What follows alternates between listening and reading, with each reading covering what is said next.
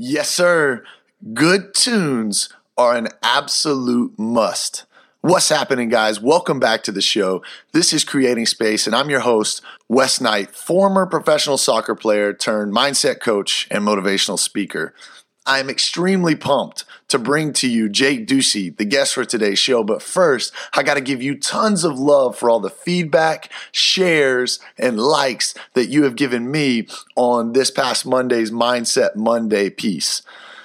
I have to tell you, it fills me up when you guys are giving me feedback, telling me what you like, explaining to me how it's changing and shifting your day and how it's adding so much value to your week as it shifts your mindset into the right direction. I'm more inspired than ever to continue to bring you that content to keep pushing you to be great. Before we kick off today's guest, I want to leave you with a quote that really impacted me this week, and I want to push it on to you. Dr. Eric Thomas, an incredible motivational speaker, had this quote, and I heard it on a YouTube video, and it was an immediate injection of this ambition and passion and desire. It really connected with me. The quote goes a little something like this: "You're already in pain. Do something with it. Allow your pain to push you to greatness." Man, that's so impactful. Allow that energy that you feel, which you interpret as pain, to push you to be great. Use the fuel to motivate you to get to the next level. Thank you, Dr. Eric Thomas, for that, as you've motivated me throughout the rest of this week. Now, without further ado, let's get into this week's guest. We've got Jake Ducey. Jake is a published author of 3 books. Not only that, he's a great motivational speaker who has his own TED Talk called Living It versus Learning It. And I think that's a great title for this chat. He really is an insightful, intelligent young man with an uncanny ability to recall quotes at any moment. It's fantastic. You're going to get to witness it. A couple things we talk about. We talk really about living a life true to yourself. We talk about destination addiction, how so many individuals are focused on getting to this point in their life that they think will provide them happiness, and it never does. One of the great quotes that he left us with is, "The point of a goal isn't what you get. The point of a goal is who you become." I thought that was fantastic. He talks about happiness being a state of consciousness. And we go all over the place talking about aspects and values that are important for you to develop throughout your life that can add to your happiness. So let's get into the show. I want you to welcome Jake Ducey to Creating Space.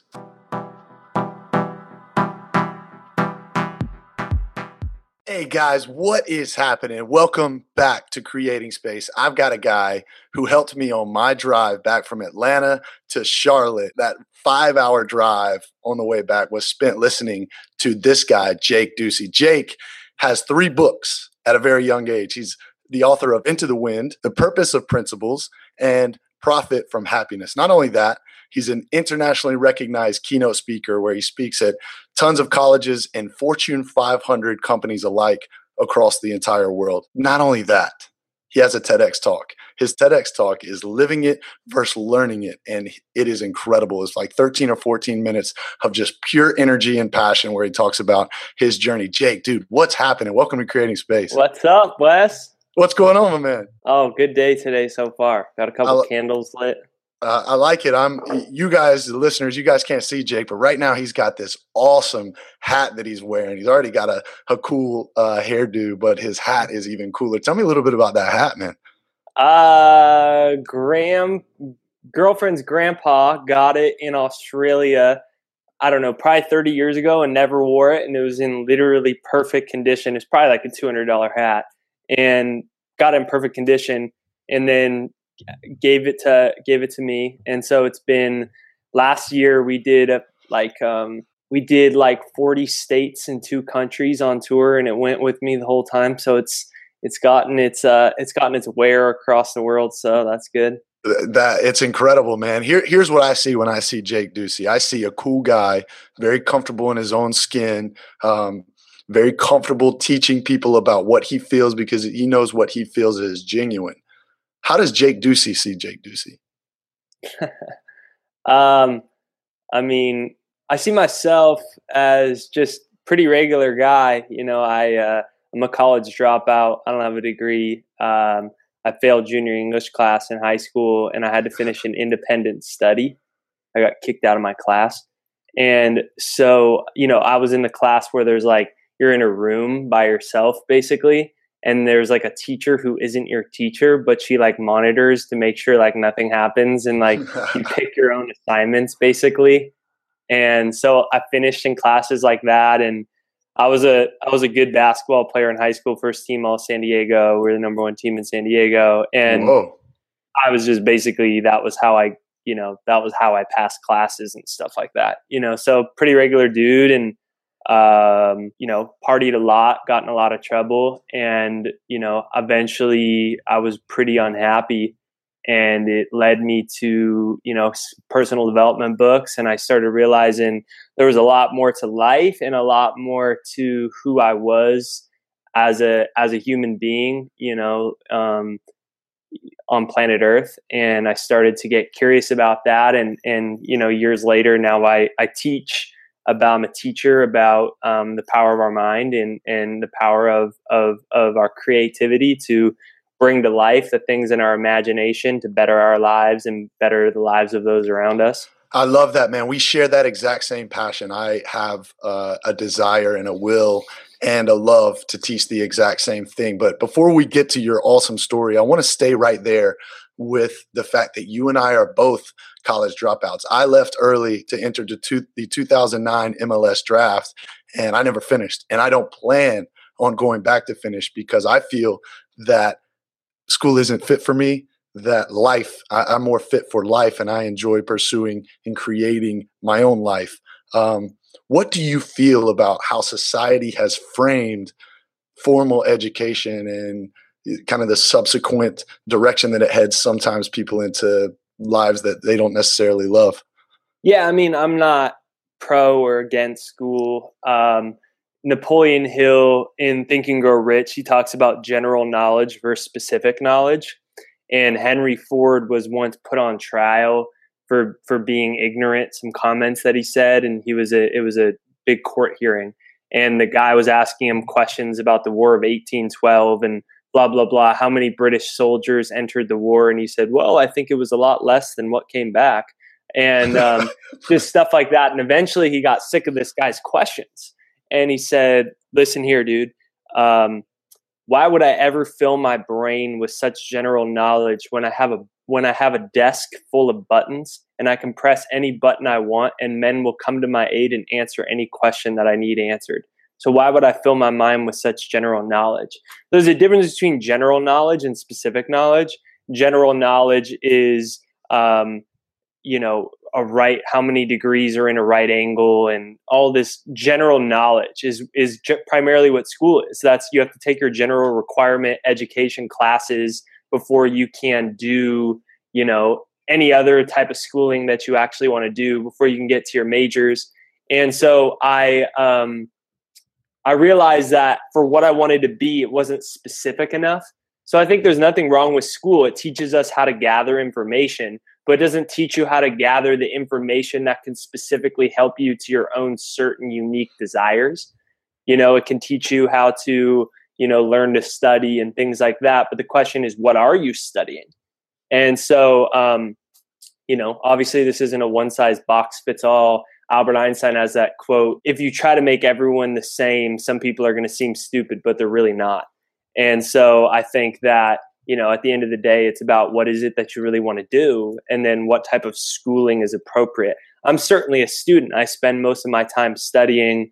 My assistant retypes my books that I study. I take notes as if I'm in school textbook. So I study, but I just study the things that are applicable to what I want to do with my life. I love that. You've found what it is that is your passion, and then you create all your ideas subsequently around that umbrella and making sure that you understand it. You are constantly well versed on what it is that you're learning, so then you can go and share and be properly educated, and your credentials can be proper. I felt when I was listening to you speak, and I'm sure my listeners have now realized, you can quote things very quickly and very accurately. It shows that you're well versed. Tell me this. It took me getting hit with a massive knee injury and suffering identity loss and on the brink of suicide in Vancouver for me to start to figure out, okay, what I've been pursuing my entire life is not really what I love and meant here to do. And I needed that. It was hard, Jake, but I needed that. Has there been a time in your life where you've had a similar situation? Yeah, well, I tore my IT band my senior year of high school playing basketball, and you had to have surgery myself.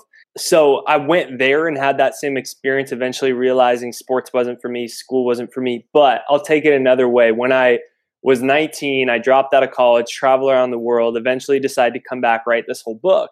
And my dream was to be published by a certain publishing company. And so I took 8x11 pieces of paper, blank 8x11 pieces of paper, printer paper. And I wrote, I'm so happy and grateful now that I'm published by, and it was a certain publishing company.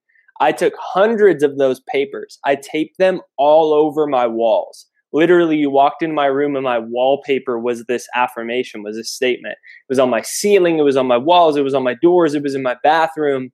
And I was convinced that they were going to publish me. And then they rejected my manuscript when I was 20.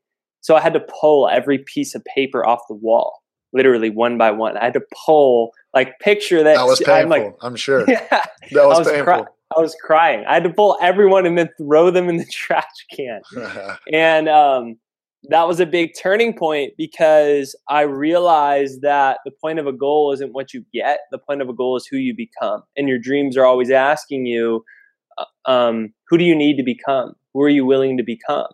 And so that was a big turning point where I realized if I would have got that publishing contract, I would have never learned how to promote, how to speak, how to do my own marketing. I would have never went on the road like I did, sold my books out of the trunk of my car. I would never have learned any of that. And I never would be able to be the CEO of my own business because I would have been contingent upon other people for the rest of my life to publish my books, to print my books, to do my marketing, to sell everything, to get my message out to the world. Oh, it's incredible what you've done at such a young age. I too have had a similar feeling like that. I was using manifestation and law of attraction techniques when I was younger without even realizing it. I had posters of professional soccer players all over my room. I mean, there was no blank space, Jake.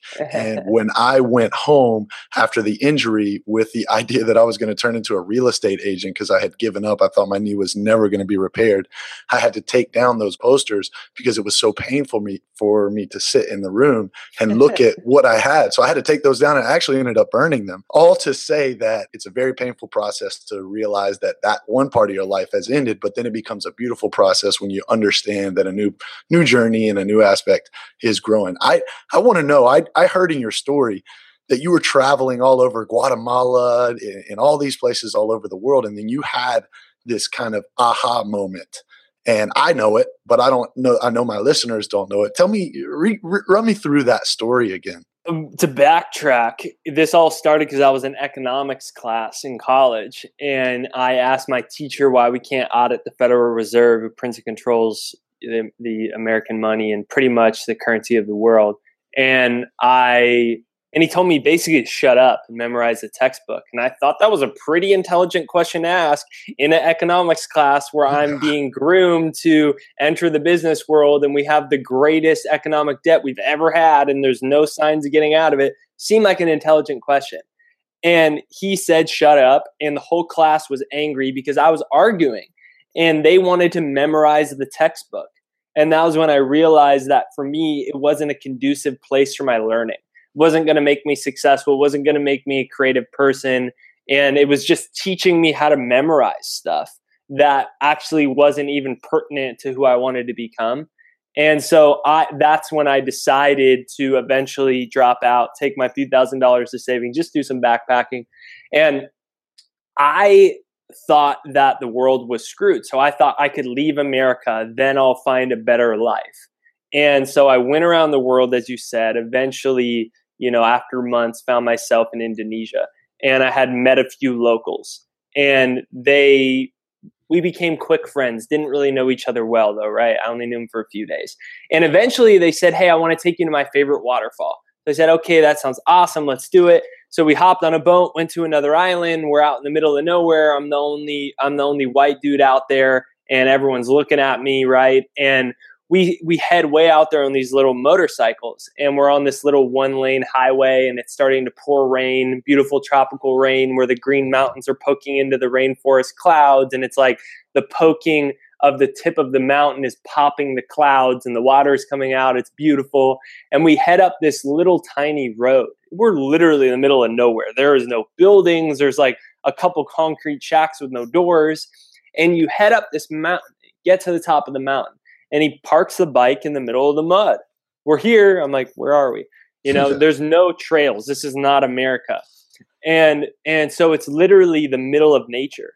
There's no trails, and we're hiking these big 10, 12-foot boulders covered in moss to get up to this waterfall that they wanted to take us to. It's pouring rain, but it's gorgeous, and spend the day there. We're swimming in the pool, and it's like one of those places where you can't see anything, so you could just yell like, I love my life, and it will just echo, and no one can hear you, and it's just gorgeous. And we eventually are heading back down the mountain. And we have to get back down because we need to take the boat back to the island that we were on before it gets dark. And I slipped off the rocks in the rain. And I just instinctively, when you fall, you curl into a ball. So I instinctively curl into a ball. It's 12-foot fall or so. And I could hear them yelling my name, Jake, Jake, Jake. And my life flashed before my eyes. And, I always say I don't mean to be the spoiler for when you die, but when you die, the question that pops into your consciousness is, I wish I would have lived a life true to myself. Did I live a life true to myself? And that's actually been proven. There's a palliative nurse named Bonnie Ware who studied like 20 or 30,000 people just before they die. A palliative nurse is someone who works with people on their deathbeds. So she works with dying people to help them have a smooth death. And so she started studying people, and she found out by quizzing them and surveying them and getting to know all these people, their number one regret was, I wish I would have lived a life true to myself. That's the number one regret that a human being has when they dies. And so it's the first question that popped into my consciousness.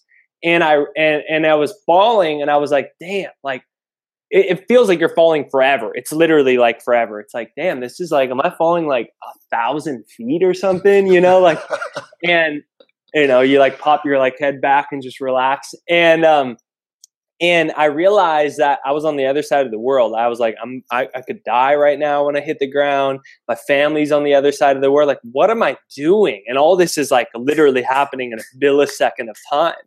And the next thing I know, I'm not falling anymore. And I'm like, whoa, this is what it's like after you die. Like, what's happening right now? And I finally open my eyes and I come to him. Oh, whoa, I'm not dead. And my arm's bleeding, my leg's bleeding. But I'm here. I'm in trauma and shock. But I'm like, arms, legs, everything seems like it's working. And I get creviced into some boulders. I'm creviced like 12 feet below where I was. And I roll over and I kind of open my eyes, and one of the guys that I was traveling with jumped after me. And I thought, he's going to die. I'm going to be stuck down here. The other guy's going to jump. He's going to die. The Indonesian police are going to think I killed everyone. Like, how am I going to explain this? I don't know what an Indonesian jail's like. And so I just started crying, because I thought he was going to die while he's jumping. I don't even know him. Like, I just met him a few days ago. He doesn't even know me. And he's jumping into just boulders covered in slippery moss that you can't even walk on, pouring rain. And he can't get to me because I'm creviced down, but he yells, he's okay, he's okay. And I'm just in shock. I say, it's the most heroic thing that ever happened to me besides my mom birthing me, but I don't remember my mom birthing me. So it was the most heroic thing that I'm conscious of. And they couldn't get to me, but they got him back up. And eventually after 30, 45 minutes, they were able to levy themselves down, kind of like rope, like head first down and get down to me. And they're a few feet from me, and they're like, jump, but I don't want to jump because I think I'm going to pull them down. And they're little Indonesian guys, like 120 pounds. I'm 180 pounds, like 6'4". And I don't want to jump. I think they're just going to go face first and like break their necks and die. And eventually they're just seriously jump. So I jump, they pull me up. The next thing I know, I'm on solid ground shaking them like, you just saved my life. You just saved my life. But the one who saved my life, Johnny, didn't even speak English. So he doesn't know what I'm saying. So he's like looking at me like with this blank face. And then Ari translates to him what I'm saying. And like, they're just in shock. And long story short, you know, they got me back that night and I was in pain, but more than anything, I was emotionally traumatized and in shock. And the reason that I wasn't because I almost died, but because I was on the other side of the world with all these things that I knew that I should have been doing, writing my book, sharing my message, sharing my story. But here I was running away thinking that I'd find the answer if I got enough stamps on my passport or saw enough exotic beaches or rainforests. And that was when I realized I was really messing up. And that's what prompted me to come home and eventually do what I'm doing now. Awesome, man. What a story. And you do such a good job at illustrating all of the things to make it intense, impactful. You can see why it is such a game changer for you in your life. So now that you realize that, okay, what I'm searching for is not outside of me. What I'm searching for is within me. And you got connected to what I call it the juice. The juice is the grind juice, that kind of cosmic energy source that is you when you connect to what it is that you love and your passion. What is the difference for you when you were able to finally connect to your juice? I realize, when you almost die, you realize, Brendon Burchard says, did I live, did I love, did I matter? And the last one is a significant one, did I matter? And I finally realized that my life mattered. And when you're living through Paramahansa Yogananda calls it the choking monotony of ordinary existence. When you're lost in the matrix of conformity, it's easy to forget that your life actually has meaning and purpose and that you matter and you're here for a reason or you wouldn't have incarnated in the first place. You don't even realize that because you're so, your consciousness is so limited to the day-to-day mundane tasks of surviving the next day. And when something happens, for me, it was a near-death experience. For other people, it's someone dying in a family. For other people, it's just they're so depressed, they're on the verge of suicide that they finally come to. For other people, it's losing a house, or their house gets foreclosed, or they get fired. You come to and you say, well, what is life about? Eric Thomas says, stop waking up like it's an accident. And I finally stopped waking up like it was an accident that I woke up in the morning. And every day you've lived your life with purpose since then. 3 books, TEDx talk, you travel all over the world. What are some of the most common questions that you get from the individuals that you speak in front of that show you what people are dealing with that you're speaking to? Well, it depends who's speaking to. I did an interview yesterday for a teacher that works in inner city Minneapolis. 85% of his students are African Americans. The rest are Hispanic, and they're people that have been in quote unquote trouble. Been to juvie. Gotten in a lot of trouble, and it's like a last chance school. And so what I would say to them is different because the system's rigged against them. We have a privatized prison system that keeps minorities down so shareholders can profit.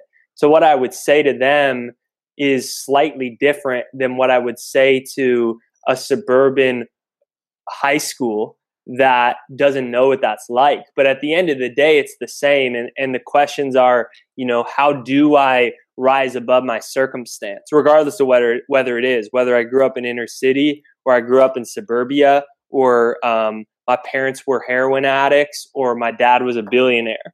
The question is the same: is how do I rise above my circumstances and find happiness and be who I want to be? And so I think that's the common one. I always say, the first thing is ask yourself, what would have to happen 1 year from now for you to look back and say it was your most successful, your most fulfilling year yet? We're so used to multiple choice. Our school conditions us to multiple choice that we forget life is fill in the blank. Life isn't multiple choice. It's not like, what income do you want? Let me circle this one here and then it'll show up. Like, who do you want to be? Let me circle doctor. but that's the choices we get. You can be a doctor, you can be a business person, or like you can be an accountant, and maybe that's what you want to do. But the problem is most of us are limited to 4 or 5 choices, 4 or 5 majors in school, but life's fill in the blank. So what is it that would actually make your life successful? And then from there, what I was telling the kids that are quote unquote at risk is you have to know you have a conscious mind that can block out any noise. It can choose to accept or reject anything. So I tell you, Wes, I'm like, your name's Billy. Your conscious mind is like, no, my name's Wes, dude. You have a conscious mind that can say when someone says that's not possible, you grew up in poverty, or you got D's in schools, or you were bad in English, or whatever it is, you're stupid. You have a conscious mind that can accept or reject that information. That's the difference between a tree and a human being, or a dog and a human being. A dog has to accept its circumstances. It can maybe dig a fence and climb out of the owner's house, but chances are not that well, because the owner will just put more like cement blocks in front so the dog can't get out. You're not a dog. I'm not a dog. A human being has the ability to block out all the noise, to shut out all sensual stimuli, to block out the outside world and live from an inner vision. That's what a visionary is. It's someone who doesn't accept the outside world as circumstance as truth. To think what you want to think is to think truth regardless of appearance. So that's kind of what I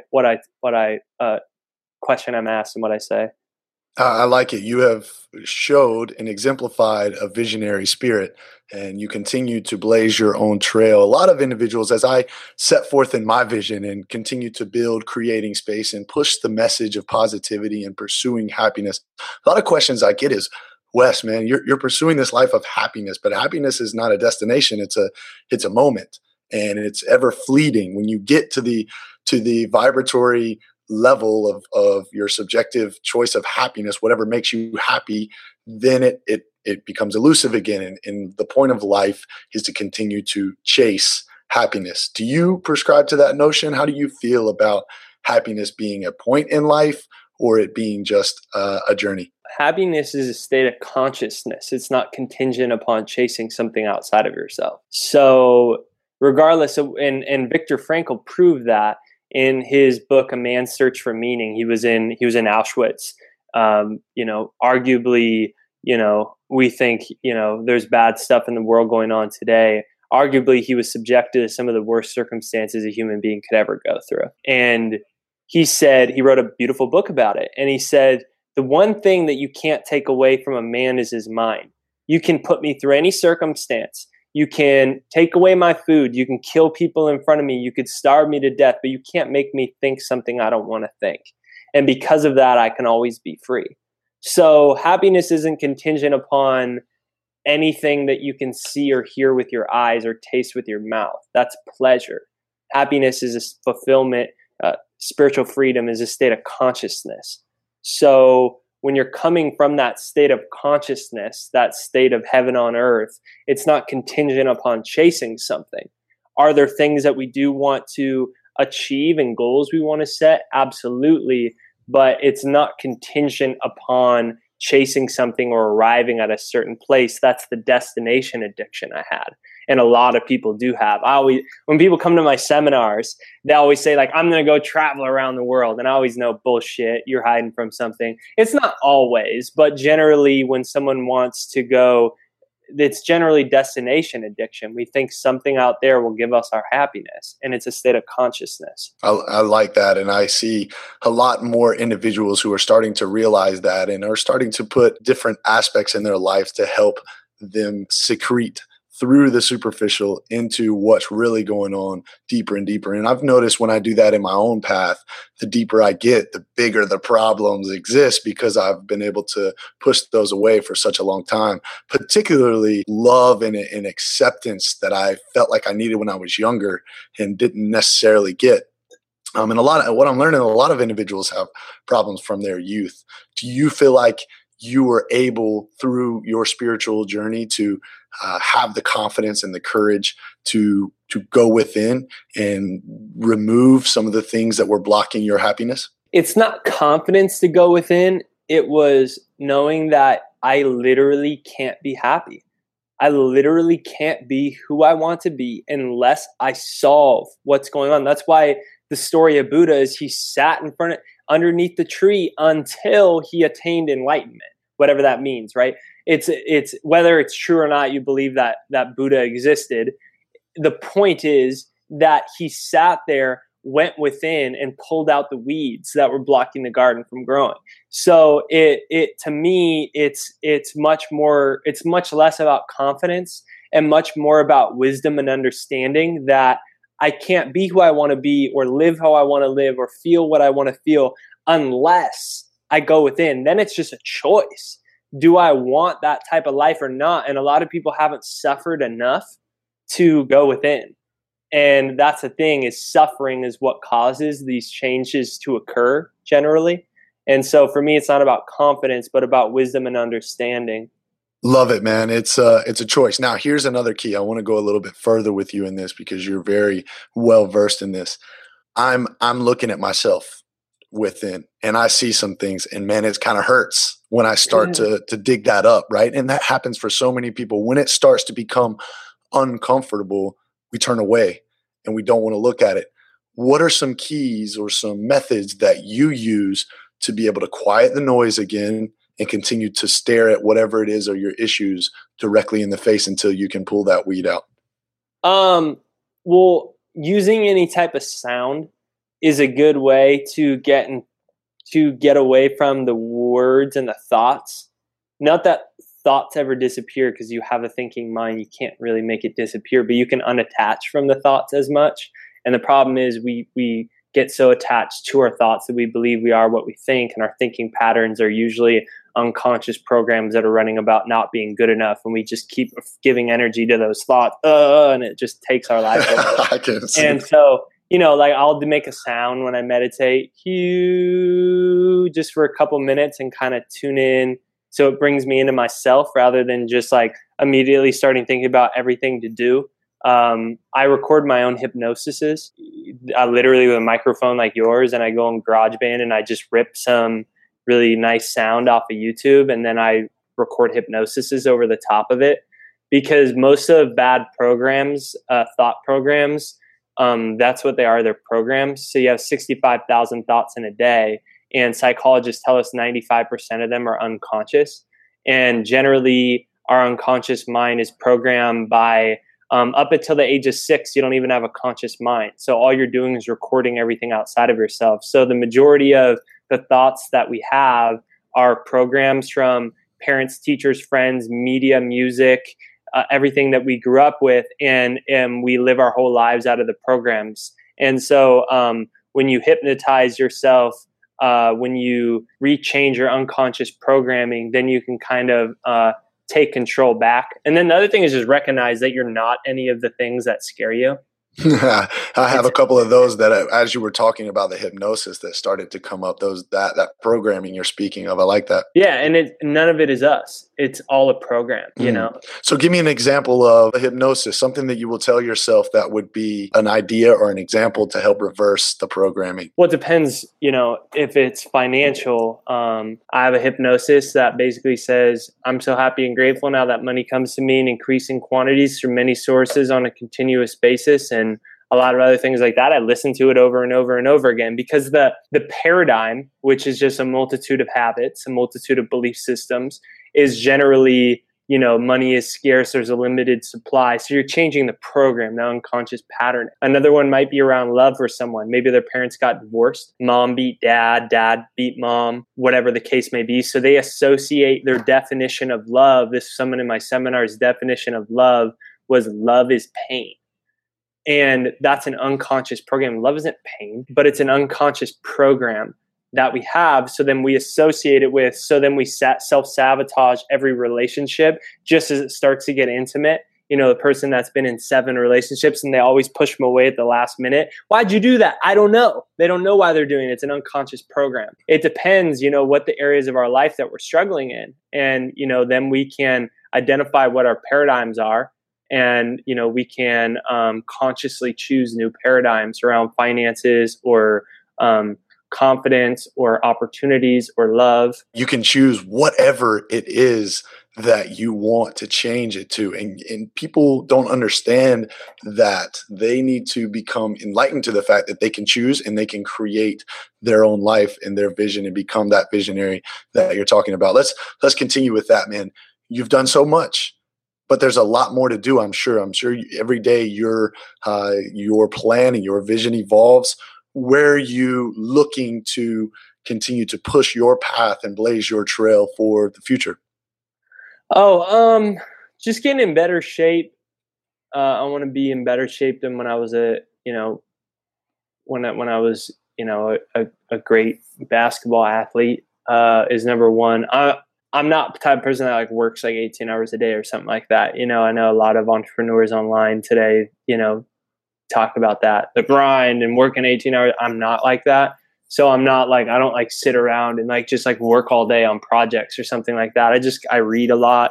I'm going to launch something I am passionate about here soon. It's going to be called School of Thought with Jake. And it's going to be a book club, a membership book club for like $29 a month, $39 a month, one book a month. And every week I'll deliver a lecture on the designated chapters. And then I read my books, like I highlight and like put out my notes, like really extensive notes as if like I'm studying for a dissertation in college. And so they're all going to be typed out, and every week you'll get the notes and stuff like that.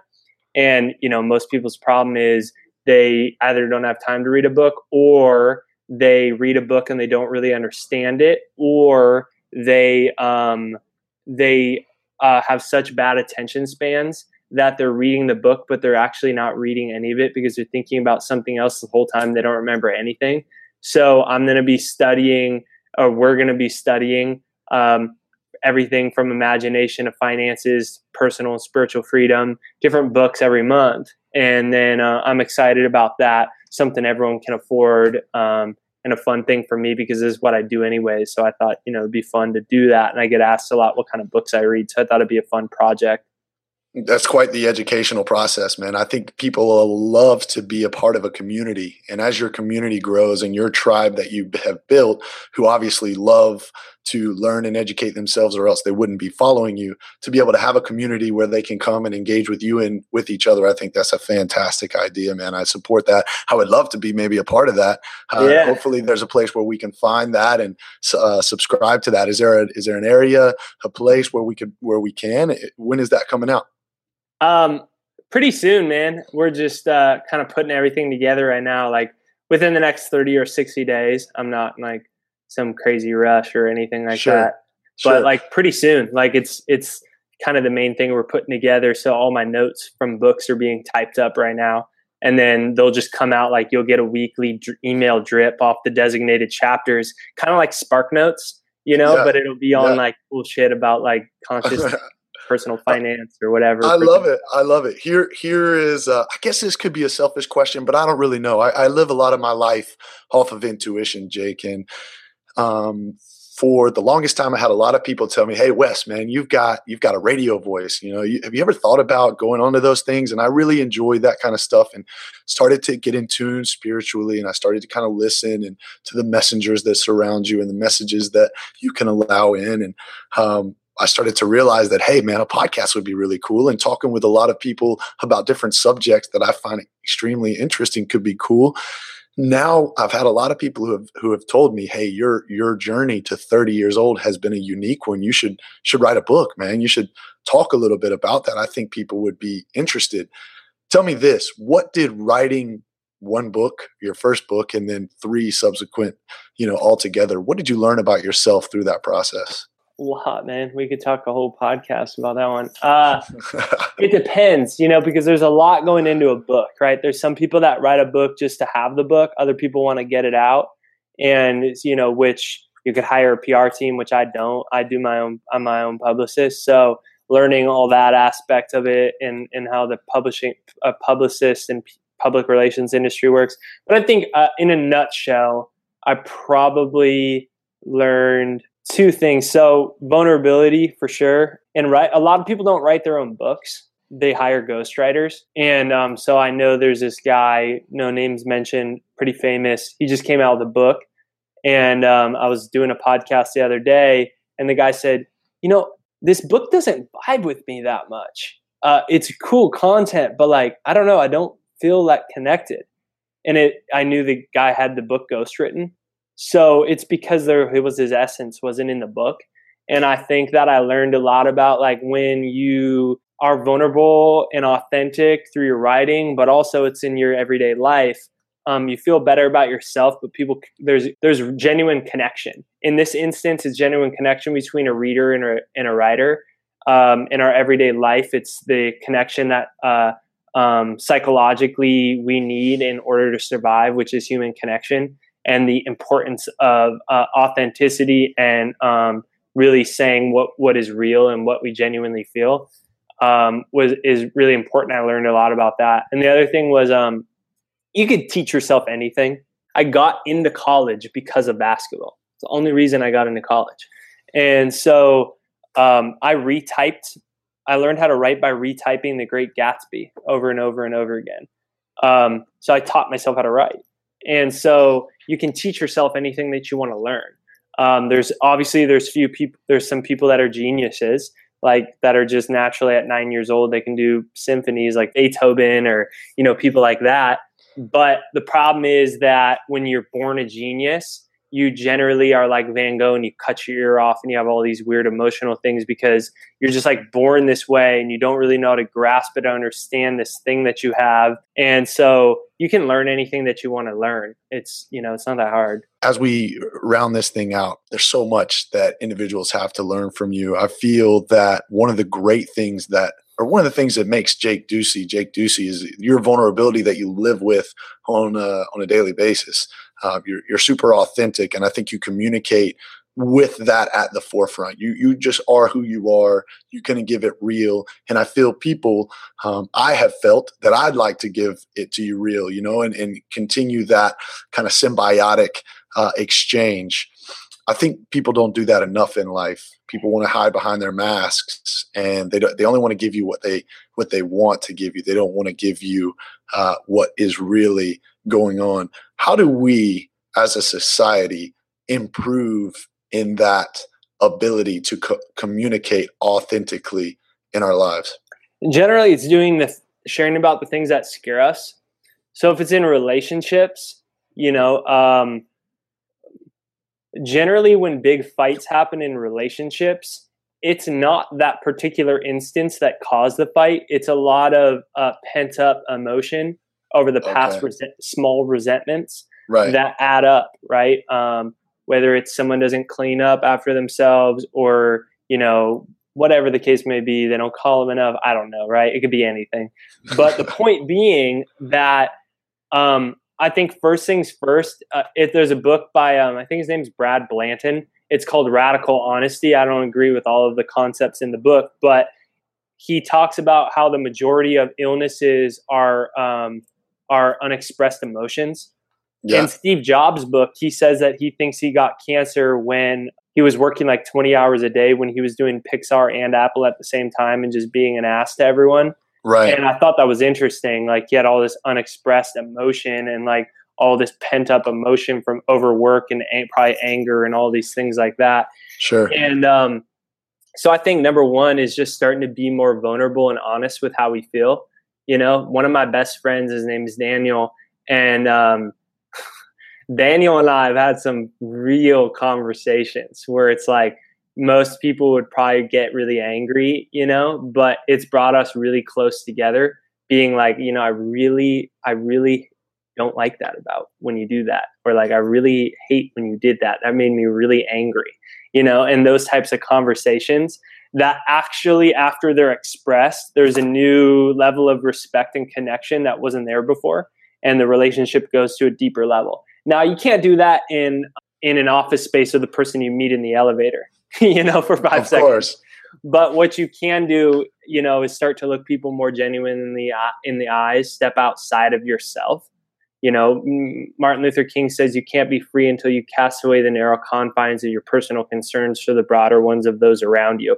Meaning, you can never be free inside of your little mind when you're so caught up in your little things that you have to do. So in the elevator at work, or in your condo or apartment, can you step outside of yourself and look the person in the eyes and say, hey, how's your day going today?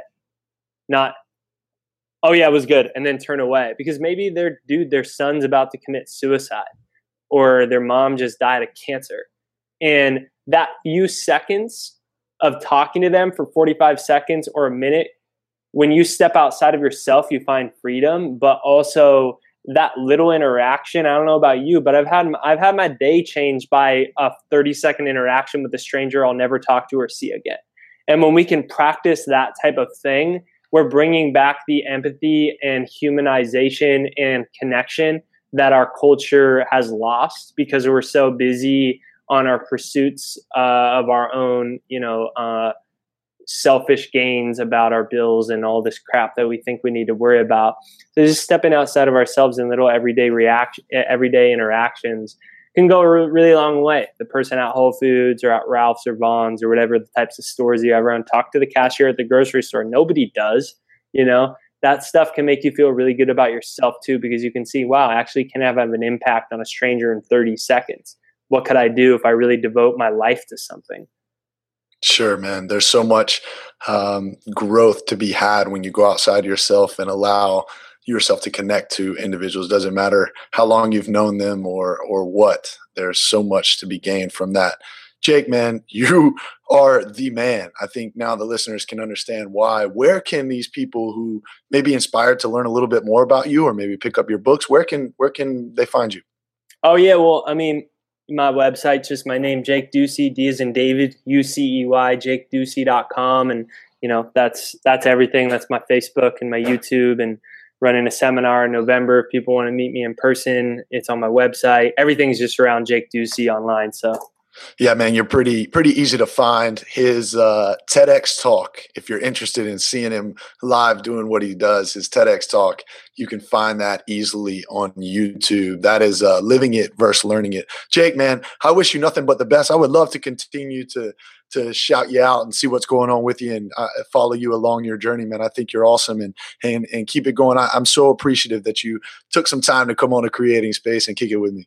Wes, man, thank you for having me. Yeah, as you can see, Jake Ducey is the ideal guest for Creating Space. For such a young guy, he's got tons of wisdom, tons of experience in life, and he's willing and ready to share his message. He is unafraid to step out and share what he feels about the world in just his short time living here. I think that's fantastic.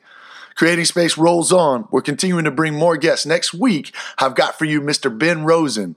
Ben and I were roommates in college, and Ben has gone on to have a successful comedy career, and he's also used that wit and that creativity to become a senior creative strategist at Twitter. Let me say that again, a senior creative strategist at Twitter. You're going to get to listen as Ben and I catch up, and I get to hear his story of how he's climbed the ladder to the position that he's in. Tons of jokes, tons of laughs. Next week's Creating Space episode is going to be just what you need to put a smile on your face. Don't forget to continue to share, like, comment, and even give me a rating there on iTunes. The more that we can expand the message, the more lives that we can hopefully touch and help other people create space for the best versions of themselves. Guys, keep going out there, putting your best foot forward, and increase that momentum for your quality of life. I'll check you guys next week.